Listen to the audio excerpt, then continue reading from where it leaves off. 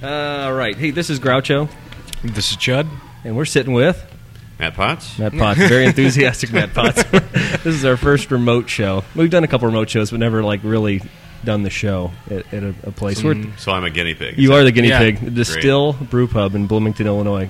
Is this normal? Normal, actually. Just a few hundred feet from Bloomington. Yeah. Proud to be a normal. We get our water out of an aquifer instead of a lake. Oh, there you go. A dirty lake? No. Is that what lake? Lake Bloomington is, I think, where they get it. They pipe it all the way 20 miles south?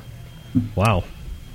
As far as I know. Oh, I learned something. Okay, anyway, just distracted. Destihl Brew Pub just opened up in October this year. We would have liked to have opened in October. Okay. We opened to the public November 23rd. November 23rd? Yep. I'm going to have you talk just a little. I don't know if you... There we go. How's that? Yeah, just try and... I'm a sound Nazi, so you have to bear with me here. Because the mix is it's very sensitive. All right. Very emotional. I'm very... I won't make you cry. I'm sorry. All right. I'm an amateur. This is amateur operation. All right. So what we've done today is we've gone through and just kind of walked through the brewery and got a video. You'll be able to see that online. And Matt has shown us some stuff. And I want to talk to Matt a little bit and find out some background. Actually, anybody who's from the Peoria area or Bloomington area may be familiar with the Elmwood Brewery. In the past, they had bottled beers on the shelf. And that's kind of gone now. And you were part of that before, right? Yeah, I had started it. And... we opened that in December of 2001. Oh, here come the beer samples. Sweet. I love these samplers. Come out in like a little rack. They just release them. That's sweet. Yeah, it's pretty, like pretty awesome. It's like the milk delivery man or something showing up. Exactly, and then it just they take them away and it's out of your way. And it's boom, nice. You're all lined up. Yeah, we opened that in December of 2001, and within a few years, Diane Cullinan, who developed the shops at Grand Prairie, had approached us about doing another brewery over there. She was kind of a big fan. She just lived down the road from Elmwood. And organization, look at you. You're already spilling beer. You just started. I need napkins, lots of napkins. Really, our alcohol contents aren't that high. Anyway, the organization or the partners that I was with at the time, we had decided not to proceed with that operation. But within a short time after that, I'd say... maybe by middle of 2005, she had approached us again about doing a brewery over here in Normal at the shops at College Hills instead of Grand Prairie, and just made total sense to us. We looked at the site, loved the location. It was planned to be next to a hotel, which it is. It's part of a shopping center, but we're not in a strip or anything. No, this is really out by itself. It's nice. We have a nice view for the patio. It's residential across the street, so we like that feature as well. My wife had already worked in town here for about 7 or 8 years, so she was driving about 2 hours a day. It just kind of made sense for us to move from Elmwood. So, as I say, you live in this area then? Yeah. Now we live in Normal now, but at the time we were living in Kickapoo. Oh, okay, yeah. But that drive was getting kind of old. I can only imagine, especially with construction and everything. You probably wanted to be here 24 hours a day. Yeah, and if we were going to do this, I wanted to be close to it. So anyway, we decided to go out on our own and start this one here. So and I never even thought about the residential aspect, but man, it'd be a selling feature to me if I were out looking at a house. That is true. Yeah. To live across the street from a brewery. Yeah. If there's only a crosswalk, that'd be perfect. What we call stumbling distance from the brew pub. Exactly. So what was the timing on the brew pub thing? You had Elmwood before, but is there do you notice a change in people's appetite for beer that maybe now is better than maybe 10 years ago or something like that? Well, I think especially in the Midwest market, it's like a lot of things kind of start on the left coast and the right coast and kind of work their way to the Midwest, and I like to think that we're obviously there's other brew pubs here in the Midwest already, but especially when you start talking Central Illinois, there's not much. I think there's technically another one, but last time I was there, the brewer was drinking a Miller Lite, so it's kind of hard to slander, take it real serious. We're not ripping on anybody. I'll what's he gonna do? Sue me? Fine. Yeah. That's what I was afraid. I was afraid we'd meet Matt, and I'd find out that he secretly just owned a restaurant and didn't drink the beer, and something like that. But. No, you've got the owner of the restaurant here, which is a pretty big investment here. Actually, in there in the brewery working, with work clothes, and it's a little different than a lot of owners out there. That, sounds just like own it, and are somewhat removed from the operation. So, so anyway, the beer culture coming to this area, it just seemed like a natural progression that like now was the time to. We felt that there was a niche. Certainly, Yeah. You're kind of taking a gamble because in my head there was a niche because I thought there was a need. That doesn't mean that everybody else thinks there's a need. Just because That's I true. like beer doesn't mean everybody does. Well, So you had Chud and I behind you too. Right. So there's Yeah. two. There's three. and that was really the tipping point. But no, even Oh my! What do we got going on here? more and more beers. I didn't know we had this many beers. Wow! I'm gonna take a picture of this because this is almost obscene. Thank you. This is a beautiful thing. It is a beautiful thing. I'm glad I brought my wife to drive me home. Yeah. Sheepers. Maybe bringing them all at once wasn't such a great idea. That's a lot of beer. No, this looks impressive. It does look impressive. Everybody's gonna be. I want to have what those guys are having over there. Sheepers. Anyway, but what we saw was not only the lack of brew pubs, but we thought the other niche to fill, not only here in the area, but brew pubs in general, was tying great food with the beer. A lot of brew pubs have great beer, but the food is just kind of an afterthought. Yeah, your food And is awesome. It's as good. Yeah. It's as important for us to have the food be as handcrafted and unique as the beers. So that's kind of the concept, really, in a nutshell, is handcrafted, food and beers, and we like to, we have an awesome executive chef who's developed a great menu to go with the beers. He uses a lot of beer in the food as well, especially a lot of the sauces. Yeah, there's a lot of unique stuff on the menu too. As I recall, sitting down looking at just some of the appetizers, there were things I'd never even heard of in my life, like the Reuben Reuben egg rolls. The Reuben egg rolls are fantastic. Yeah, unbelievable. Beer battered asparagus, Yeah. flat iron quesadillas. The quesadillas are made with blue cheese. Almost everything on the menu has a twist to it. Yeah, an it's unusual all delicious. twist, so. As far as beer culture in the area, like one of the most the low level things in a place like this is like training the bartenders. I mean, do you have to go through a class with these guys, or Yeah. They do. Actually, before we opened, all the servers went through about a week and a half of training. A full week of just training, and then about another half a week of practice dinners, and then everybody, not just bartenders, all the servers, the entire staff goes through beer school. Yeah. 4 hours of beer school. They get trained about the entire process. About 2 hours listening to me talk about alpha amylase or whatever else, the stuff that put them to sleep. Yeah. But regardless of how much they retain, which we hope is a lot, but at least to get Can we kind of a attend that? basic understanding. Yes.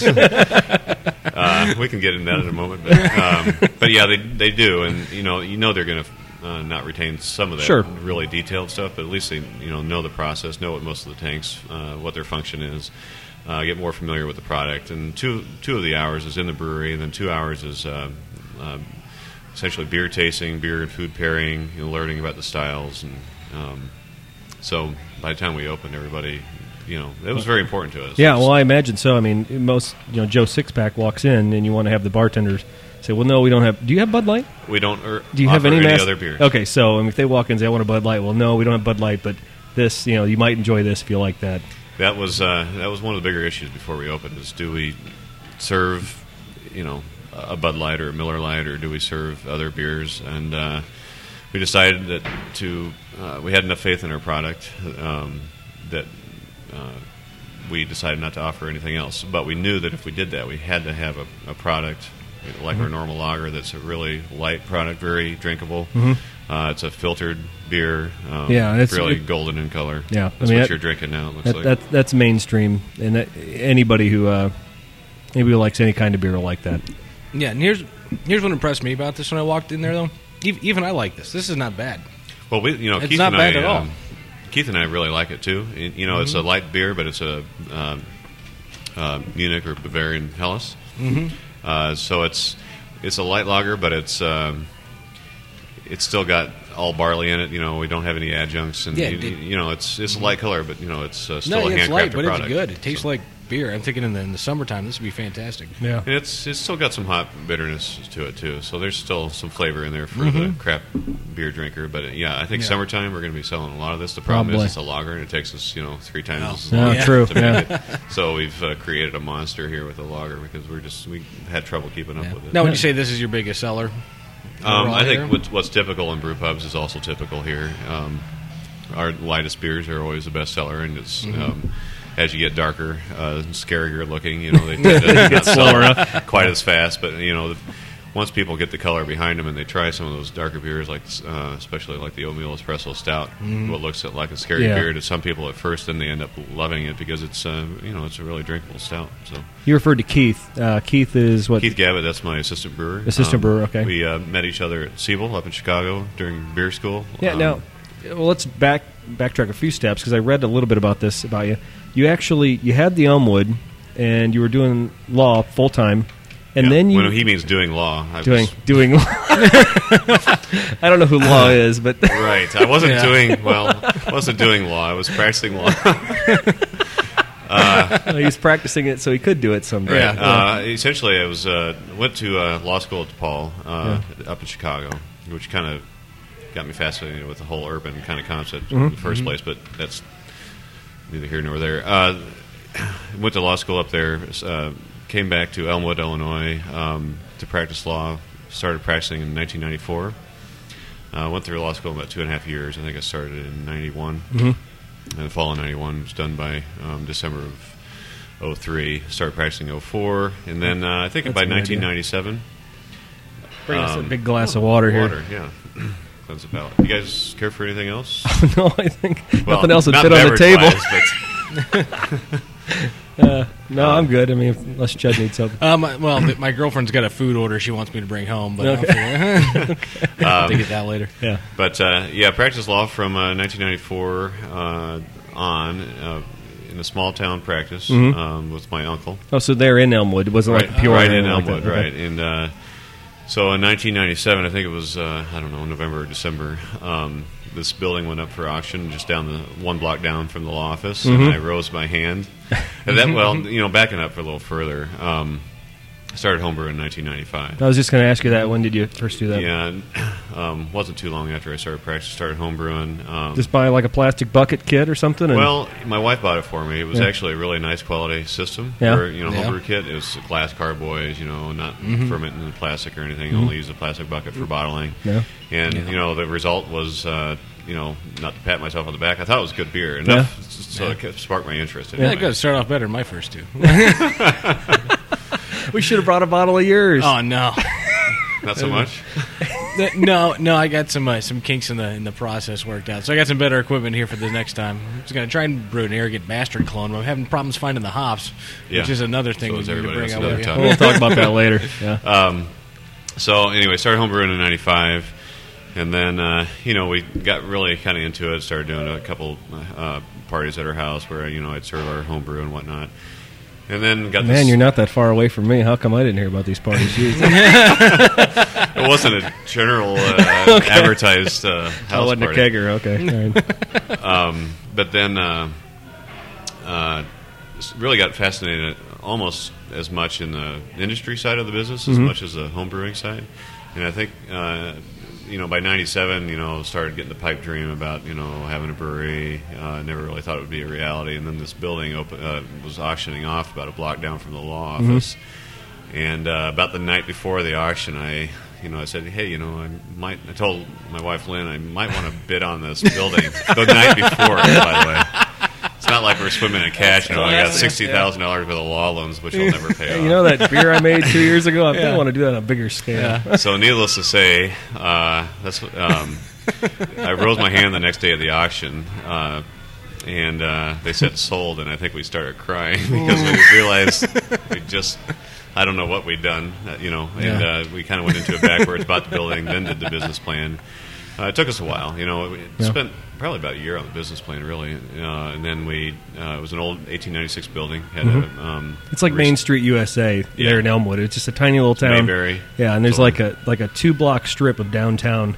These old like Andy Griffith buildings sitting there, and exactly right. Yeah, very well kept downtown. It's a beautiful little town. Problem is, you've never been there? No, I've never been there. Yeah, I actually ate there when you guys were open and had beer. Then enjoyed it.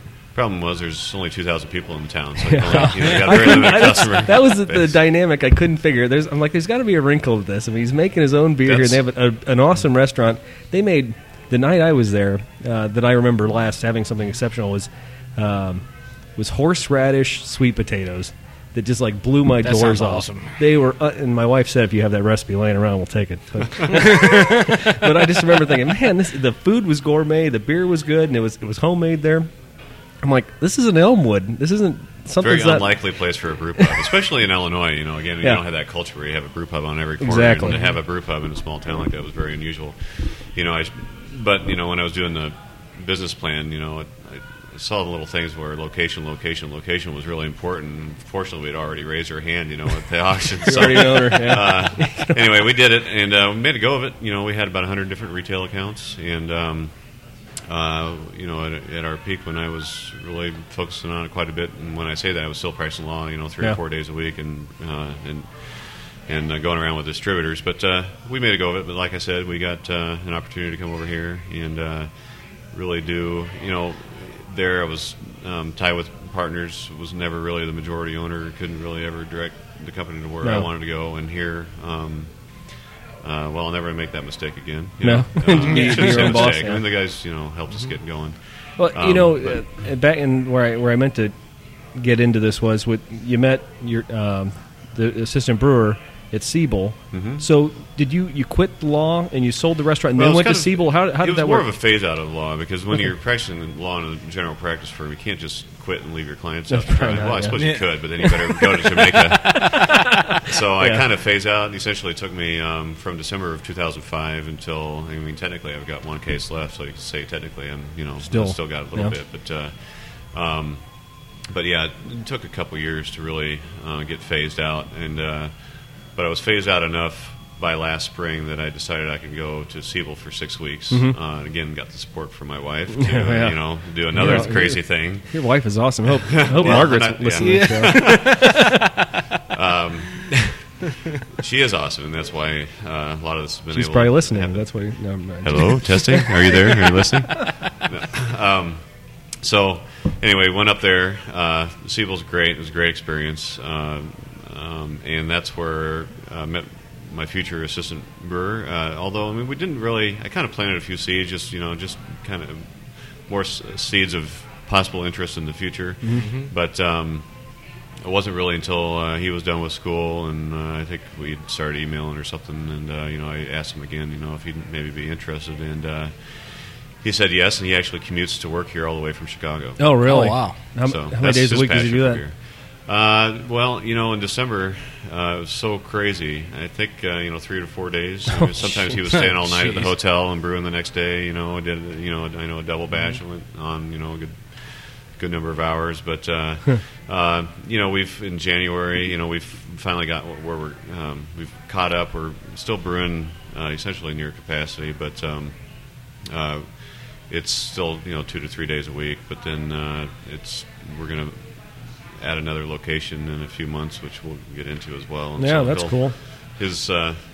We need to get him moved down here. So yeah. So how like as far as the Siebel goes, like how instrumental was that as far as them helping you plans on to build the brew pub, and do you really feel like you had a lot of useful beer knowledge out of that as far as making? I was in a little different position there.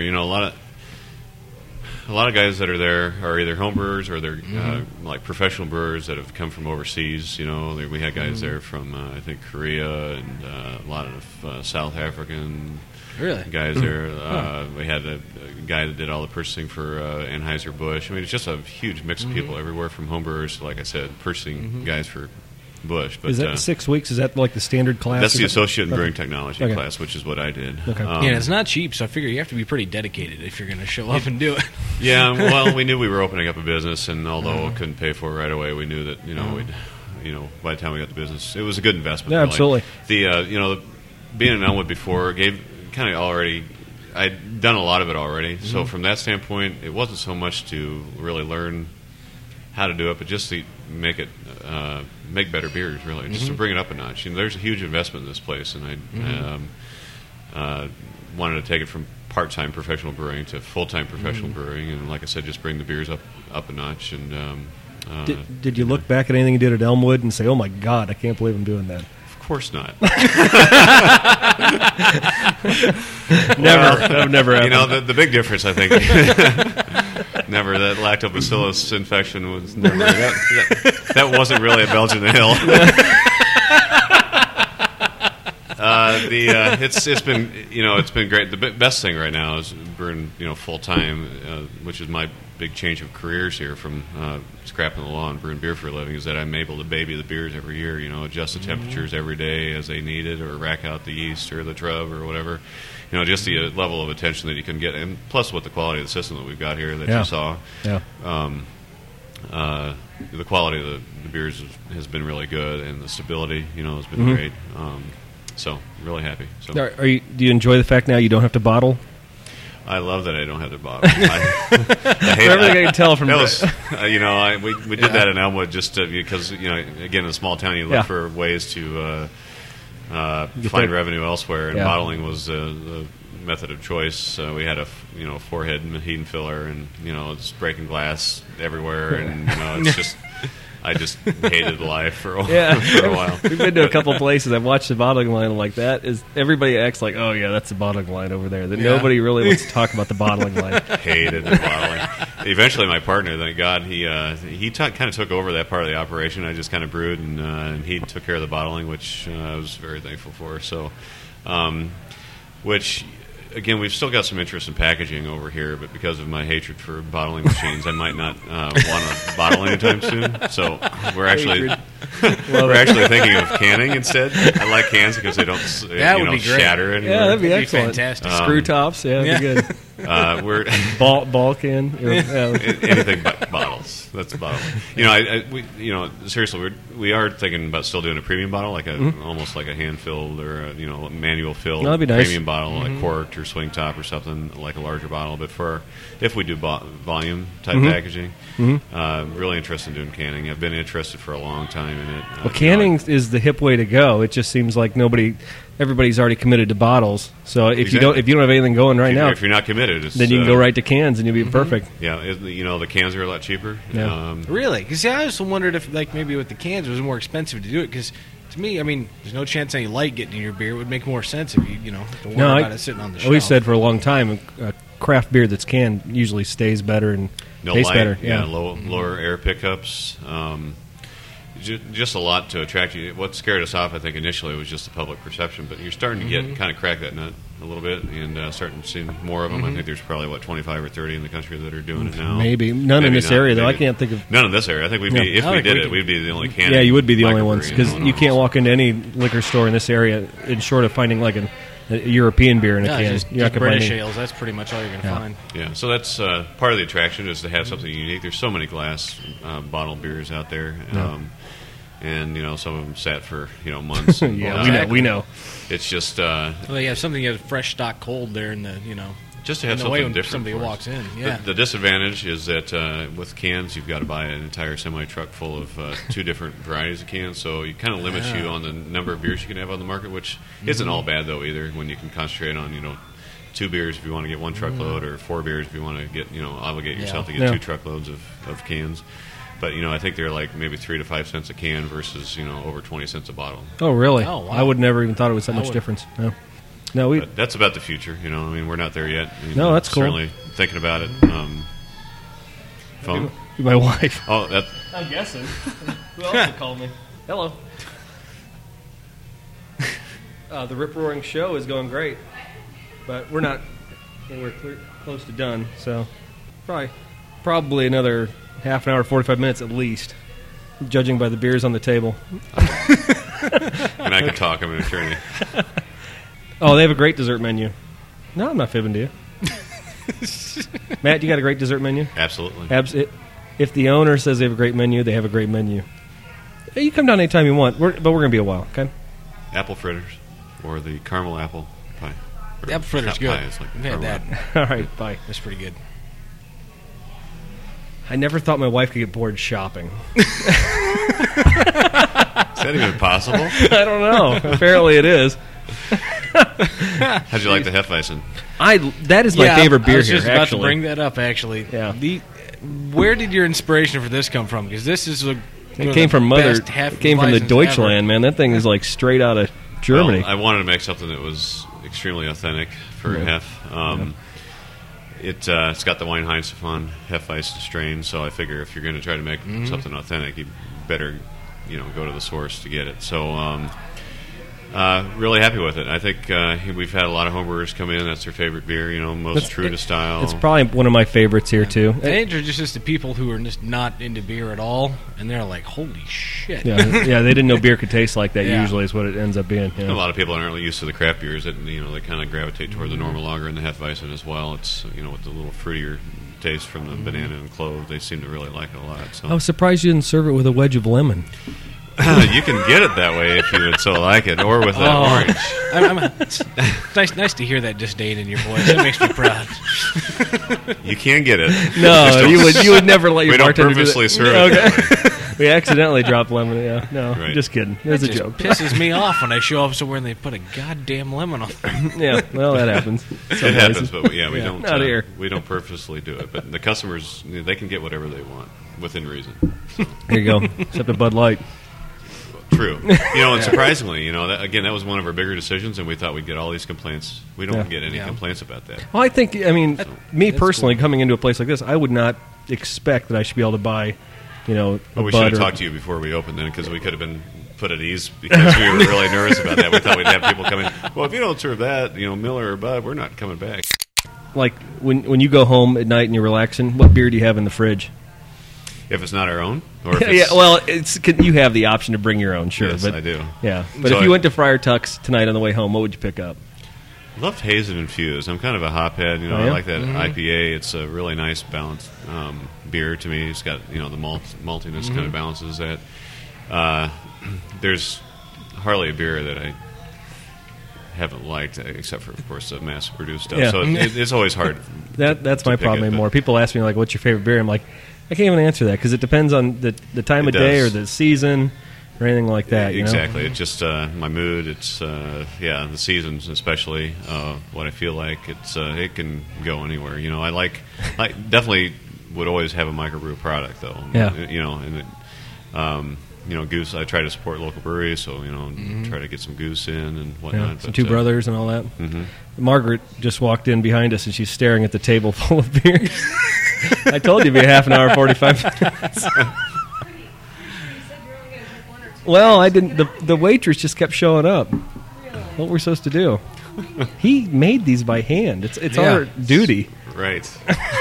He's farmed the grain. Oh no, that reminds me. With the sweat of his brow. Did you read the message board today? I'm going to get a little off track on here. It's about this artist in Seattle who uses her own bodily yeast to make her beer. Oh my God! Yeah, she adds hints of that to the brewer's yeast. She makes bread and she makes. And she serves it as an art project. Yeah. Please don't confuse our beer. Anyway, so I was telling. Give me a few ideas, but please. The kids were. That's a homebrew project. Yeah, there you go. The kids were at school, and I was telling Margaret about what people post on my message board today. And yeah, that was probably a bad idea. Go to thebeerreport.com/forum and you can read all about it. Chud got a big nut brown. Yeah, that's nut brown. Yeah. Okay, you have to say this ridiculously impressed me. That nut brown ale was really good. I hate nut brown ales. Yeah. They make me want to spit up on the floor. Can't please don't. No. But seriously, that was really good. Thank you. I think, and I told you this because I think most nut browns seem to be. They're usually imported, and you usually don't have any idea how long they've been sitting there. It just doesn't seem like there's a lot of quality American nut brown beer. I don't know. We're happy with it. Actually, we've had a lot of people that have said that's their new favorite. Yeah. So we did one originally, which ended up being more like a mild, so we called it as such. We didn't feel that it qualified for a nut brown. believe it or not, we do have standards here. Wow. And if it wasn't a nut brown, we weren't going to call it one. So it became a mild, which the funny thing is, it became one of the more popular beers at the time. It wasn't really, we didn't really brew it as mild. I mean, sometimes there could be a fine line there, but it had a little lower body to it. So if they don't meet standards, do they get kegged and then thrown in your car? Is that what happens? No. We haven't had to do that. It's just as far as trying to fit within the style. Neither Keith or I thought that first batch of nut brown really fit the bill. Mm-hmm. So whereas it was a perfect mild, it was really one of the first batches of beer when you're learning the system and trying to figure out what your efficiencies are and whatnot. Just kind of missed it a little bit on the gravity. So we redid the nut, and I switched up the malt bill a little bit as well, and the hop bill as well. It's an American style brown, so it's got some American style or variety hops in there. Yeah, this goes back to another thing it goes along the whole line of beers, and I thought it's kind of interesting because I'm introduced to other non-beer drinkers to your stuff. Is that all your beers are very drinkable, but they're not what would be considered pussy for the style. They're all very strong in flavor, but they're all very drinkable and good. Appreciate that. It's one goal I think from coming from the Elmwood system was I wanted the beers to have a lot more body to them than what we had over there. Oh, we had a big contest on the website. Ask the brew pub owner a question, and Brad in Pennsylvania, he had a question here, and we kind of alluded to this earlier. Here's his question: how is the hop shortage going to affect your business this year, if at all? And are you worried about obtaining enough hops through 2009? Yeah, we're now using marijuana in all of our beers. Just kidding, TTB. And I was just thinking on the way over here, I'm like, kids need to start selling hops. Screw the weed. Well, I was looking at some homebrew prices. Better in this region. Ridiculous. Yeah. Hops. I don't know. Yeah, it's here's what happened to us. We were sitting there hooking up the system and getting to the point that we could make our first order of malt, which went fine, and then we start making the hop order with our supplier, and they said, "Oh, we don't have any hops." I'm like, what the hell do you mean you don't have any hops? If you don't have any hops, I don't have any brew pub. And apparently, you're not my supplier. This whole day that I had planned on, setting up the system, and getting it operational, I ended up sitting squat on the platform on the brew house on the platform and calling every hop supplier in the country practically to find hops. There were, I think, 2 or 3 different hop suppliers where I literally bought their last box of 11 pounds or 44 pounds. And you got to be kidding. Literally, and that was it. And so that was a little bit of a panic there. Subsequent to that, we found a few more. We've got some for a while now, but it is a concern. It certainly is a factor in deciding, when to do a production brewery. Whether you have to find fight hops with that for it or not. So it was kind of scary there actually for a couple of days when you're going to be a brew pub and you can't find any hops. So is that a supply and demand thing? Do you think it's going to bounce back next year? Or there's supply and demand, but a lot of it's just supply. Farmers have taken some fields out to brew either other crops or non-aroma crops. They'll brew higher alpha acid crops, which make them more money. But for the craft brewer that wants a lot of aroma hops, it's been difficult. Bad weather has been a huge factor as well.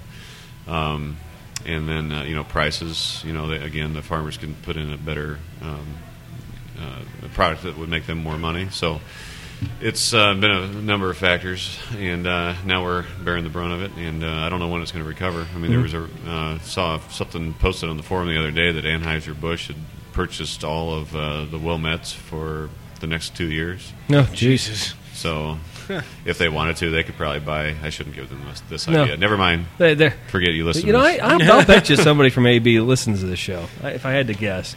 The one good thing that's come out of it, if there is such a thing, is that I've learned a lot about hop substitutes, or not. I should say hop substitutes. What the hell's that? No, not marijuana. You guys got to get off of that. Well, they're related. No, I mean finding hop varieties that are substitutes for other hop varieties. Okay. And some of those substitutions that we've made, we've actually been happier than what we originally intended. Well, that's cool. And we probably won't switch back now, so that's good. I mean, But when I found out that at Cascades you just could not physically buy them, and wow, I never had envisioned my IPA without Cascades. Exactly. It's really. But we've been happy with it. We'd like to get a little bit more aroma out of it, but at the same time, our IPA is really malty, and it's kind of the hops are kind of balanced with the hot bitterness, so you're not going to get as much of that. Yeah, it is. It's definitely more. It's not a hop overload IPA. No, when hops are $40 a pound, kind of adjust things accordingly. It's I mean, we're extremely happy with the IPA. Bitterness wise, flavor wise, I think the aroma we would like to bring that up a notch. So, are you a fan of extreme beers, like stone beers or anything like sure. that? Yeah, absolutely. Okay. And we want to start now that we've got our flagships and initial rotating beers. We want to have some fun with some real high gravity stuff too eventually. So, how do you guys experiment? I mean, you don't have any like small tanks. You do something at home or off site that you're always kind of brewing or playing with. You talked about the Framboise. Yeah, we're gonna. I mean, that'll be the smallest thing that we've done, or the smallest batch. That and the barley wine. We'll do some of that.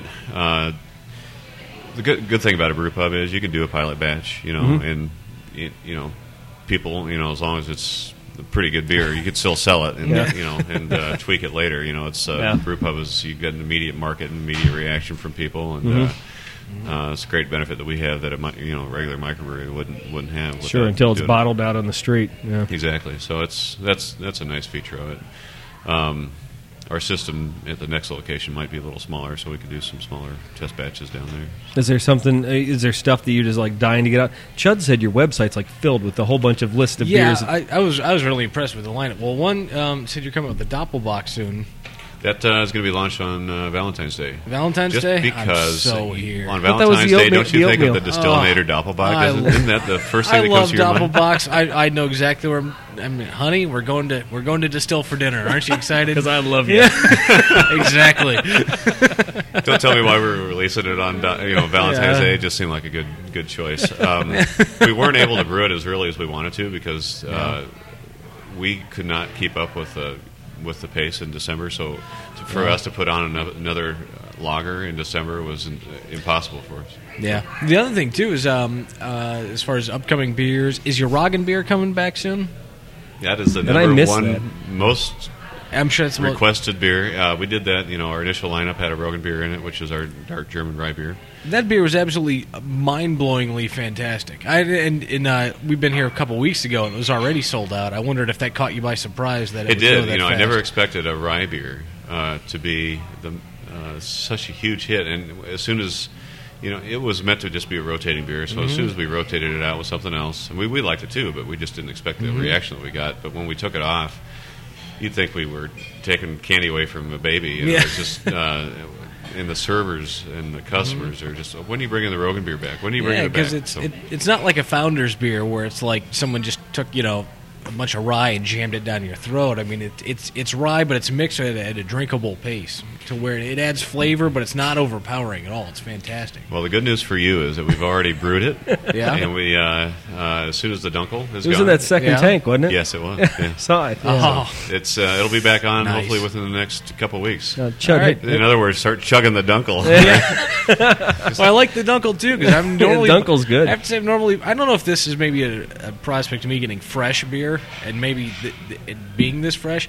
I'm normally pretty bored by Dunkelweisens and don't like nut brown ales, and both the ones here I've had that I really liked. I think that's the difference. I think just having it fresh, within days of being brewed, that makes all the difference, as opposed to being bottled for a year or something like that. The other, our beers aren't sitting around either in the storage tanks. I mean, we're blowing through tanks usually within, well, it depends on what beer it is. Sometimes 2 weeks, sometimes 3 weeks to a month at most. So, there isn't, I don't think any beer in here that's really older than a month. So, and some of those beers actually do, better after they do sit a week or two. Oh, sure.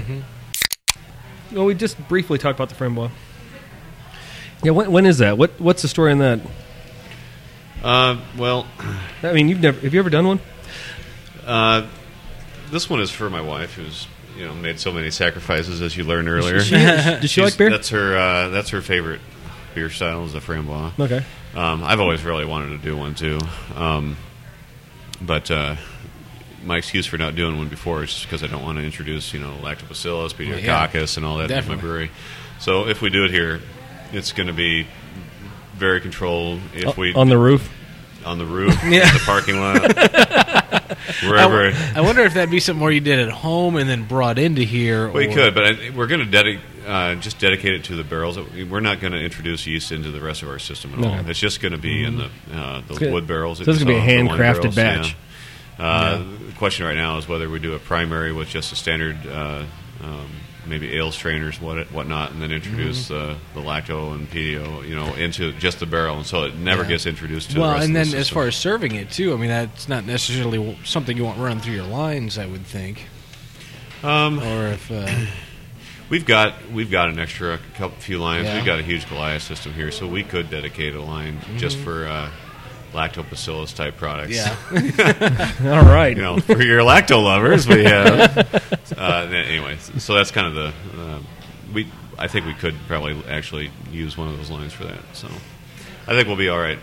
If the beers all start tasting like Belgian beers in a couple of weeks after we do that, then we'll know that was a mistake. That won't be all bad. Start serving more oysters and fries. With mayonnaise for the fries. Yeah. We're going to be really careful and with it. And again, the key for us is keeping it out of every other tank that we've got. Yeah, and you also have got some bourbon barrel aged beers coming up, which I'll be excited to show up and make those.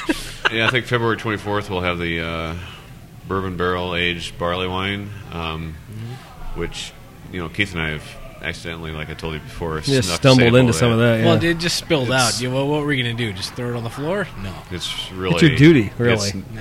Really amazing. The bourbon in it, and they char the inside of those barrels, so you get a little bit of that burnt oak flavor in the bourbon. Like I said, there's a little. You get a lot of that bourbon flavor, but it's getting nice and mellow and whatnot. And like I said, we've got the stout in another barrel as well, which won't be released till March 17th. So St. Patty's. Yeah, the oatmeal is that? Okay. Yeah. We just. We needed one of the tanks anyway, so we just racked off the rest of the stout into one of those barrels, and we've got one left that we haven't got anything in. We'd like to do like an Imperial IPA or something maybe in there. It sounds like Valentine's Day. Maybe we should bring both the women out here. Well, that sounds great. I love that idea. I don't know either. That's why I stick on the brewing side. You just trust that somebody else has that handle, huh? Mm-hmm. All right, so we're back. Very nice bathrooms, by the way.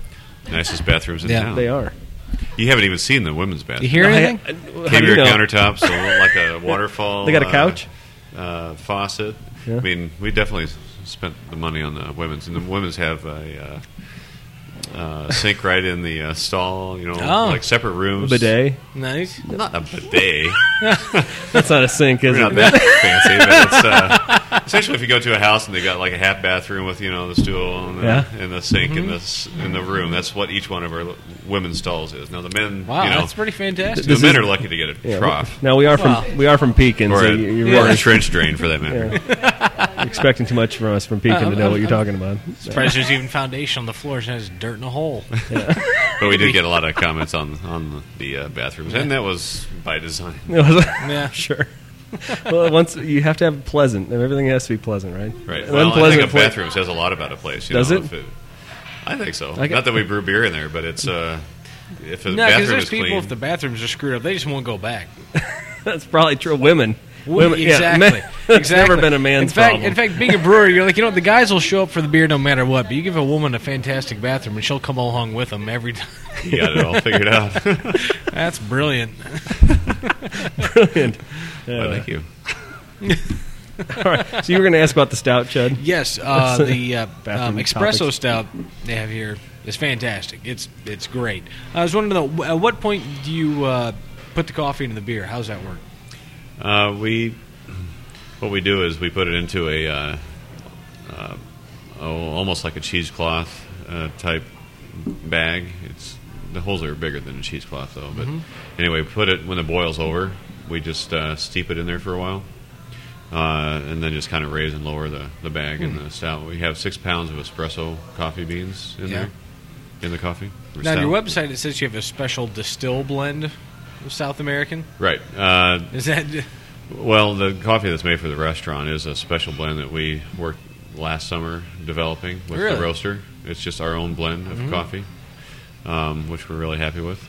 And I would tell you what the roast is, but I'd have to kill you. No, we don't need you killed. No. So you're like a coffee aficionado too, along with beer? I'm not, but our operations manager, Jason Brancher, certainly is, and he's also our wine person and beverage person in general. Very talented individual as far as that part of the operation is concerned. My expertise is more on the beer side, certainly not on the wines. I love wine, but for me to talk intelligently about it, I know it's a stretch even on the beer, but we thought about doing a wine show one time just as a farce, just to pretend like we knew what we were doing. He's got a great wine list, so it's we're really proud of it as well. I mean, we have our customer base here. We get a lot of wine drinkers in as well. But we have a wonderful wine list, so he's done a great job. You said the name again, Destihl, and I don't know if you made mention this or if I didn't miss it on the little story, but where did the name Destihl come from? Oh, you had to ask that, didn't you? Yeah. Quite simply, we made up the name. It doesn't exist in the world, which is cool because it's easy to trademark. Yeah, absolutely, easy to get the .com. Yeah, exactly. Yeah. So we got that right away, and we have 2 trademarks pending that are probably pretty close to being wrapped up. So we'll have those trademarked. So before long, when you say Destihl, you'll actually have to get our permission to say it. Oh. Wow. So, all right. Okay. Well, no, it's not that serious. Yeah, whatever, Mr. Lawyer. That's a lawyer and me coming out. Yeah. No, we want people to say it. It's actually, it's bad marketing to tell people not to say your name. It's just the opposite effect. Dang it. No, it's Damn it, that didn't work.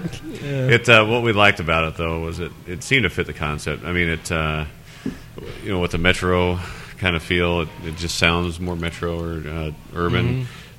We also plan on distilling in the future as well. So there's a little bit of a connection there, if you can imagine that. Little Mad Dog.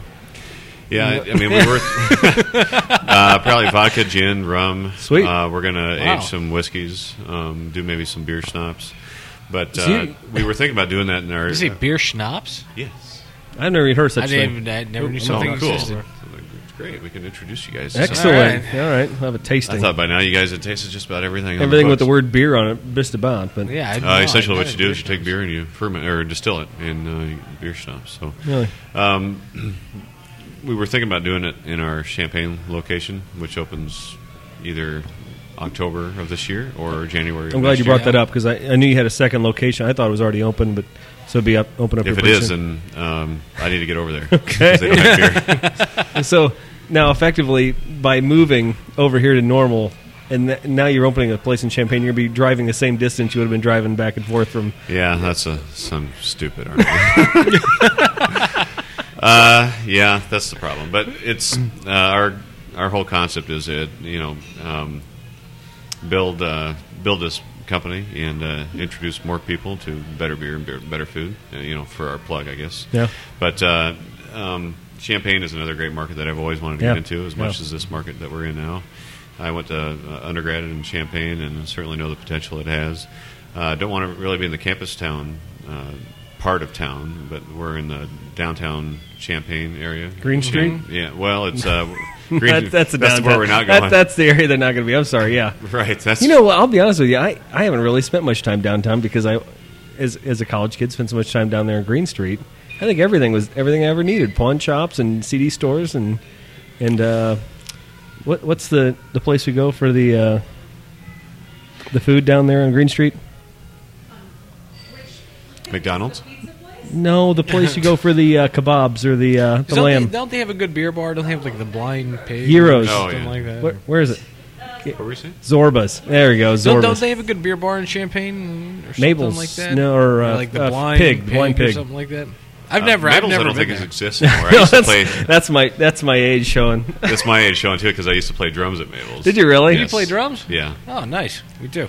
Yeah. Yeah. So I miss that quite a bit. Yeah. But, Mabel's was hip happening back in the late Mabel's 80s, is a special early 90s. place in the old memory here. But anyway, but we're going in downtown Champaign, which I mean, you still get the benefit of the college town without being a college bar. I mean, we don't want to turn into that in any town that we go into. Yeah. Are you going to have the space, though, like you have here to brew?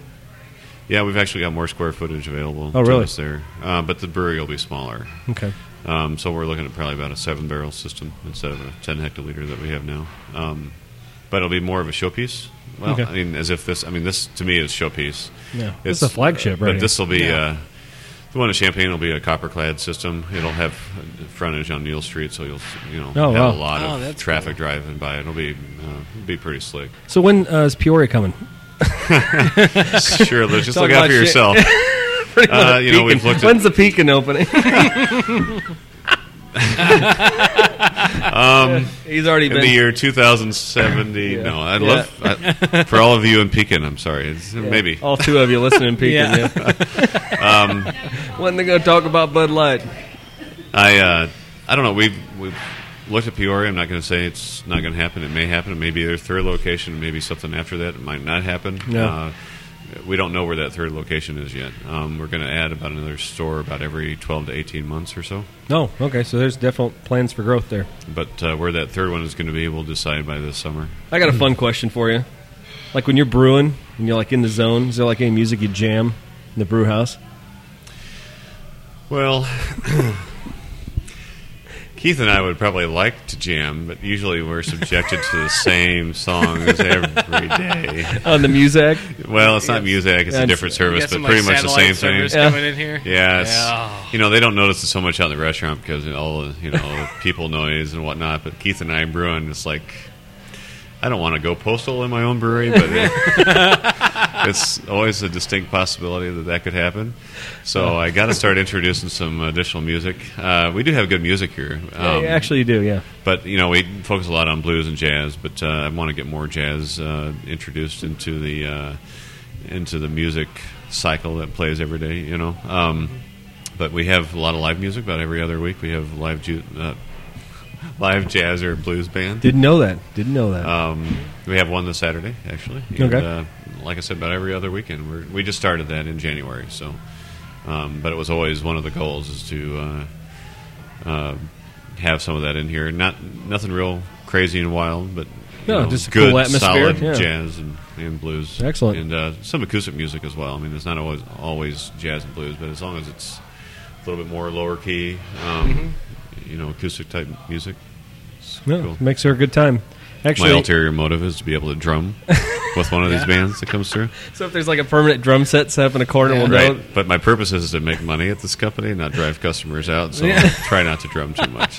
He's brewing beer and playing drums, and his wife know what he's really doing. Right. The secret is doing those in the correct order and not brewing beer and then playing drums. Yeah. So do you play jazz and blues type stuff? Or?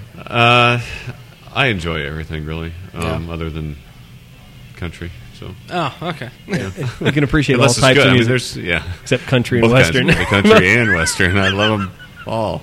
I mean, there's even some folk type stuff that I'll enjoy, but not your my dog got taken with my truck kind of country music. So. Yeah, that's some of the most entertaining music out there. You're really alienating the Pekin audience. I'm sorry. I tell you what. Pekin, I'm so sorry. That's the second thing I said. If I could do anything to get you back over here and earn back your business. Yeah. We love Pekin. We kid because we love. One other thing Matt was showing me outside was there's going to be like a beer garden outside here. Oh, really? And if you look right behind you, Chud, out the window, it's be like, capacity for 60 more people about or so? 60 people will add whenever the weather warms up, which is about 2 days out of the 365 days. I thought you were going to say about 2 more days. Yeah, no. Well, it could be. It's Illinois. It's true. But then 2 hours later, we'll be shut down. So we're going to put a fire pit or a fireplace out there. Yeah, that'll be excellent. You can look right out over the road there and just, we're kind of up on the hill here, so you got a nice view of the cars driving by. Yeah. And but more importantly, the trees across the street, and then you're right in front of the brewery as well, so you got a nice view into the brewery. Yeah. Keith and I are a little worried. We always enjoy actually hiding behind the tanks when we're brewing. Mm-hmm. And but we realized a few weeks ago that when we're brewing, now there's going to be people sitting in the patio, so we can no longer make obscene gestures at each other or whatever. So, like when you're brewing, you like hide behind the tank so nobody can. So we're going to have to be a little bit more self-conscious about people watching us. I mean, you're already kind of feeling like you're in a fishbowl anyway. Well, there's a lot of glass here, so I think you're having a hard time hiding here. There's so much glass, and there's one table that sits next to the wort chiller over there. Whenever we're hooking up hoses and stuff, you feel like you're eating dinner with the people, and they're staring at you. You're afraid you're going to mess up, and wouldn't you know it, you spill beer all over yourself, and you look like an idiot. And squeeze it into a bucket and then pour it back in. Or you get yeast on you and makes you look like you vomited baby puke all over yourself. It's always good, entertaining. So we try to do mostly yeast knockouts when there's not people sitting right there. So these are like tips for young brewers there you're giving. This is great. Yeah. Well, Keith had to learn the hard way. You don't want to tell a guy not to like crouch in front of the bottom port on a tank. Too early on. You got to learn the hard way, but he's good. Wow. I don't know. It's just something about once you got your eyes opened, to different types of beer and different tastes in beer, it really takes a hold of you, and from that point on, you don't want to look back. That's what happened to me in college. I mean, like everybody else, just earlier drinking cheap beer in college, then, and then I think in '91 started drinking beer with a little bit of flavor, and from then on, I was pretty well hooked. I think you and I were into Guinness before we went to England. Well, Guinness, but that was kind of everywhere. But, so I dug that. Yeah, but I think we drank a lot of Guinness. I think we drank a lot of Guinness. Well, actually, I did drink a lot of Guinness. Yeah, I mean, and an 8-pack of pints an evening. No, I don't know about you. Okay. I was in college back then, so it was different. Yeah, but it's just something, I don't know. Once you make the turn, it is impressive. We are lucky in this area, like we have Friar Tuck's. And as much as Friar Tuck's is actually really good. As much as I rip them for holding beers too long sometimes and not telling you how old they are, they have a great selection. Well, because when I think about it, when I lived in Orlando, compared to any place I'd been to in Orlando, they have a much better. Oh, yeah. You can't go to when we went to Sam's Wine and Spirits in Chicago. I don't think they had as many beers on the shelf. No, they didn't have half as much. Other than they had everything by Three Floyds, which was nice. Mm-hmm. Do you get out and go to other breweries? Yeah, I mean that's usually the first place I try to hit if I'm traveling anywhere is find the local brew pubs and go tour them. So yeah, whenever I can. Yeah, that's good. That's what we do. Well, every time we go somewhere. If Bloomington is not too far out of your way, you should probably stop here and try some of these beers because they're good. And if you're hungry, it's like a big plus there because the food is like kick-ass. Yeah, the food is fantastic. Yeah. Appreciate that, guys, very much. Well, I think we're going to wrap up. Again, 100%, love what you guys are doing here, and really appreciate you guys letting us sit down here and have a talk with you. Glad to have you. I think it's a great thing what you guys are doing too. It's kind of that grassroots effort type. Yeah, it is kind of grassroots. We're like the Ron Paul of beer. Yeah. Well, you didn't have to go say that. I'd like to get a little bit more than 4% of the population to support us. Unfortunately, that's about what we're dealing with. But no, it's growing. Yeah. In Montana, he got like 20%. I was pretty impressed. We're big in Montana. Did I tell you that? Right. We're huge in Montana. I don't have any locations in Montana. That doesn't do any good. No, so Destihl, was it Destihl.com? Destihl.com. A little different spelling on that one. Yeah. Excellent brew pub, excellent food. I saw you got like shirts and hats and sweatshirts in here now. Are you selling those on your website yet? I saw gum and mints. Is that what those were? I just saw little tins. I'm like, you got to be kidding me. We'll put Destihl on anything that you want. Now, listen. Chud has got a bunch of tattoos. How much would you pay? Yeah. I'll give you $5 a tattoo Destihl on you somewhere right now. You know, that may be worth now, are the mints hop flavored? If you had a hop mints, that would be nice. That would make sense, wouldn't it? That would be great. Yeah, well, ours aren't. Yeah. Good That's job. That's a great idea, though. Another idea of yours that I'll try to take over. That's great. Yeah, Chud's hop mints. You just put that on there. I'm just trying to figure out what those would really taste like in the end, but since we can't find any hops. Yeah. Probably like a Stone IPA. Anyway, all right. Good idea, though. But, we're... part of that's just getting your name out there and marketing it a little bit. Pimp. All about pimping. Yeah. All right. So for the Beer Report, this is Groucho. And this is Judd. This is Matt. Matt Potts, the owner, CEO, head brewer, the all-around guy at Destihl. Thanks, guys. All right, thank you. Thanks. Tweet of hell.